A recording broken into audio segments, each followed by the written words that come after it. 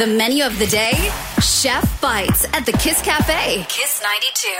It's Chef Bites with me, Charmaine Poir, on Kiss 92's Kiss Cafe. And I'm very delighted to have with me here today, Chef Hosni of White Shades. Thanks so much for joining me. Thank you for having me. Now, I want to find out all about White Shades. I want to find out all about you as well. Tell me how you got started with cooking. With me annoying my mom in the kitchen when I was small, my family actually had a cafe in Arab Street called Ambrosia Cafe, which I did a little bit of cooking there. But my first official was called Blue Basil near Kent Hill.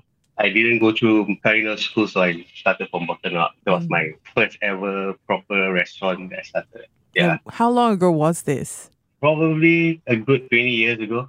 Wow. So you've been doing this for quite a long time. And you've since then as well joined so many famed establishments over the years. You know, you were with Employees Only, you were with North Miss Non and Revolver. I tell you, when I read all these names, I was super astonished as well because the food's known to be quite good at all these places. How did you end up leading the kitchen at White Shades? Basically, Chowie, the boss man here, we worked together at Employees Only when we had a good rapport. And he invited me to lead the kitchen. And how has it been so far? It's been good. He's been giving me quite a bit of freedom to express myself. Challenging in a sense because the clientele is somewhat younger, so I had to fit into their taste buds in a sense. When it comes to White Shades, cocktails are very much important. And when it comes to matching the flavors of the cocktails with the variety that you have, I imagine it's not very easy coming up with a menu as well, right? Definitely not, because the food that I do is somewhat a mix, and I try my best because I would like to maintain or to educate the young ones on what we locally have in the cuisines that we do. So it's been somewhat challenging in that sense. Okay, and when I tried some of the food there, I must say, it had quite a bit of spice in a lot of dishes. Is that something that you're very accustomed to? I mean, yeah, especially because most of the spice actually comes from my Javanese side of my heritage, which I try to implement in the menu. So I love spice, and I find spice brings out the whole characters of whatever ingredients that I use, especially the beef tartar in a sense, the sambal mata, which is that spicy note there. Yeah, I remember that sambal mata. My tongue and taste buds definitely remember it.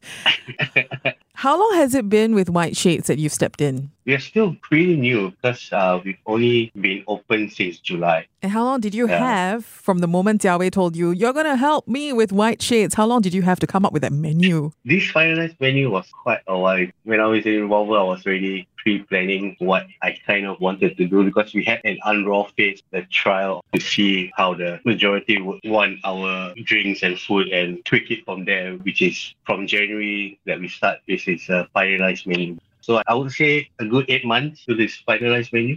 So it's always been a work in progress, and you finally come to that point where you're like, I'm pretty happy with this menu. Pretty much, yes, definitely. That's good. Of course, we want to talk about the food at White Shades. We mentioned about how you started earlier on, your chef's journey. You've been to across so many different restaurants. But for the food at White Shades, what kind of cuisine do you kind of park the food under? And who is the inspiration behind the food that you serve? I would say Asian fusion because we've got different influences like Japanese, a bit of Korean, a bit of Italian. But I'm doing more half Japanese, half Indian kind of thing. The bigger part of it is inspired by my mom, but also by the numerous chefs that I've worked under, especially Chef Damien De Silva. I worked with him when I was in Immigrants, and he taught me that our local food shouldn't be disregarded because the amount of work to cook our food is actually as much as the French or Italian. Dare I say sometimes a little bit more as well? It is actually, and the price point that we actually sell it at is pretty abysmal. I mean, it's sad, but it is how it is, I guess. But there's more local pop-ups on in a different way to hopefully be appreciated more, I guess. I don't know whether I'm going to annoy a lot of people when I talk about maybe pan mian. It's also handmade noodles, right? And then you talk about pasta. Exactly. It's the same thing. I mean, noodles were taken from China and implemented as pasta. And if you see the banyan guys, most of the time as well, they use a pasta roller as well to make the noodles. So there's not much difference. Except maybe in a pasta noodle, there's egg. Ban mian is just flour.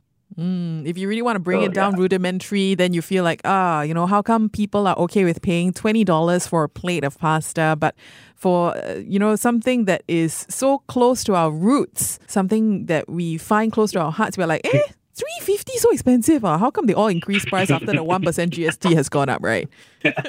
Yeah, it is what it is. That's why I guess we try to educate our consumers to hopefully know the backstory of the food. I mean, that's the most important because like traditional cakes and stuff like that even takes longer time and they get sold for $2-3. It's painstaking, but people who do it, they just love to make it and sell it. And when people are happy, they're happy again. Pride. I think pride that takes a priority in this case in serving up the food that you're so proud of, your heritage food. Definitely. Now, tell me a little bit about the menu at White Shades. Does it get served across the different floors? Because there's so many different levels to White Shades, right? The concept of all the floors are different. The first floor is the dessert bar. That's where we do our gelatos, our plated desserts, some waffles and stuff. With the cocktails that we're going to be doing some pairing as well.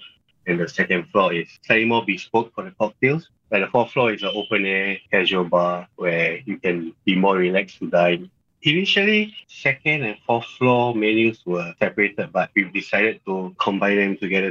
So first floor is mostly focused on desserts. Second floor and fourth floor, which is the rooftop, you've kind of merged the menu together a little. And third floor is the event space that you also cater for sometimes? Yes. When we do have our event, we have our offer selected menu, which can be customized. Can you share with me 2 or 3 popular dishes from the menu? My duck ragu, which honestly was a big surprise for me because I did Javanese style or Indonesian. It's based on sambal tomat or sambal tomato. It has terasi and stuff. And that was really a surprise for me. All across the world, people have been enjoying that.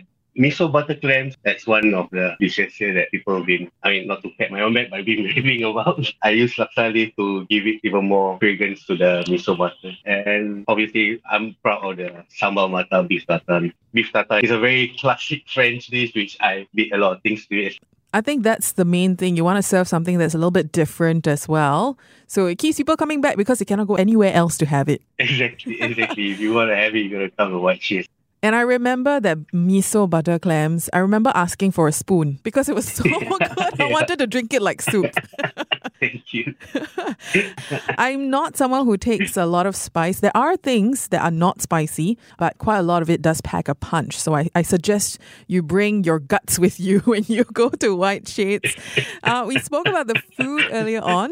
But I want to find out a recommendation from you, Chef. Can you share with us a food recommendation from a place that you usually go to on your day off? For me, I love a good biryani. My wife too. So my go-to place is Kamalas over at Buffalo Road. They serve this beautiful biryani with masala chicken. The only thing that I actually eat there is their biryani with masala chicken. You have to try it. So wait, then the second time and third time and every time since you've ordered the same thing? Only that. They serve a whole lot of stuff, but that will always just hit spot. Oh man, you haven't tried the rest of the dishes. You got to bring more people that will share the food and then you can try the other stuff too, huh? Definitely.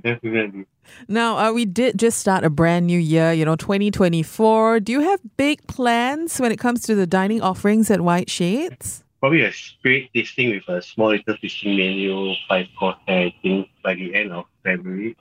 It's in the works right now that we are trying to implement and hopefully market that out as soon as possible. That's one of the few things that is in the works right now. Valentine's Day, we're going to do something special, 3-course with spirit pairing as well. That's be launching end of January or probably mid-January. Where can people go to find out more about the menu there or perhaps to make a reservation? For the menu, you can just Google search us and the menu is linked to our drive. All our 3 menus, our drink, food and our first floor dessert bar menu. And to do reservations, you can just call or text us at 8575-8578 or even on 7 rooms or email us at tellus@whiteshade.asia. So many ways to reach you. What about Instagram? We're going to be pumping up quite a bit of stuff, definitely. And I'm sure you can find the link in bio there as well. So thank you very much, Chef Hosni, for joining us here. Chef Hosni of White Shades. Thank you very much. Thank you, Charmaine. Charmaine Phua, behind the counter at Kiss 92's Kiss Cafe.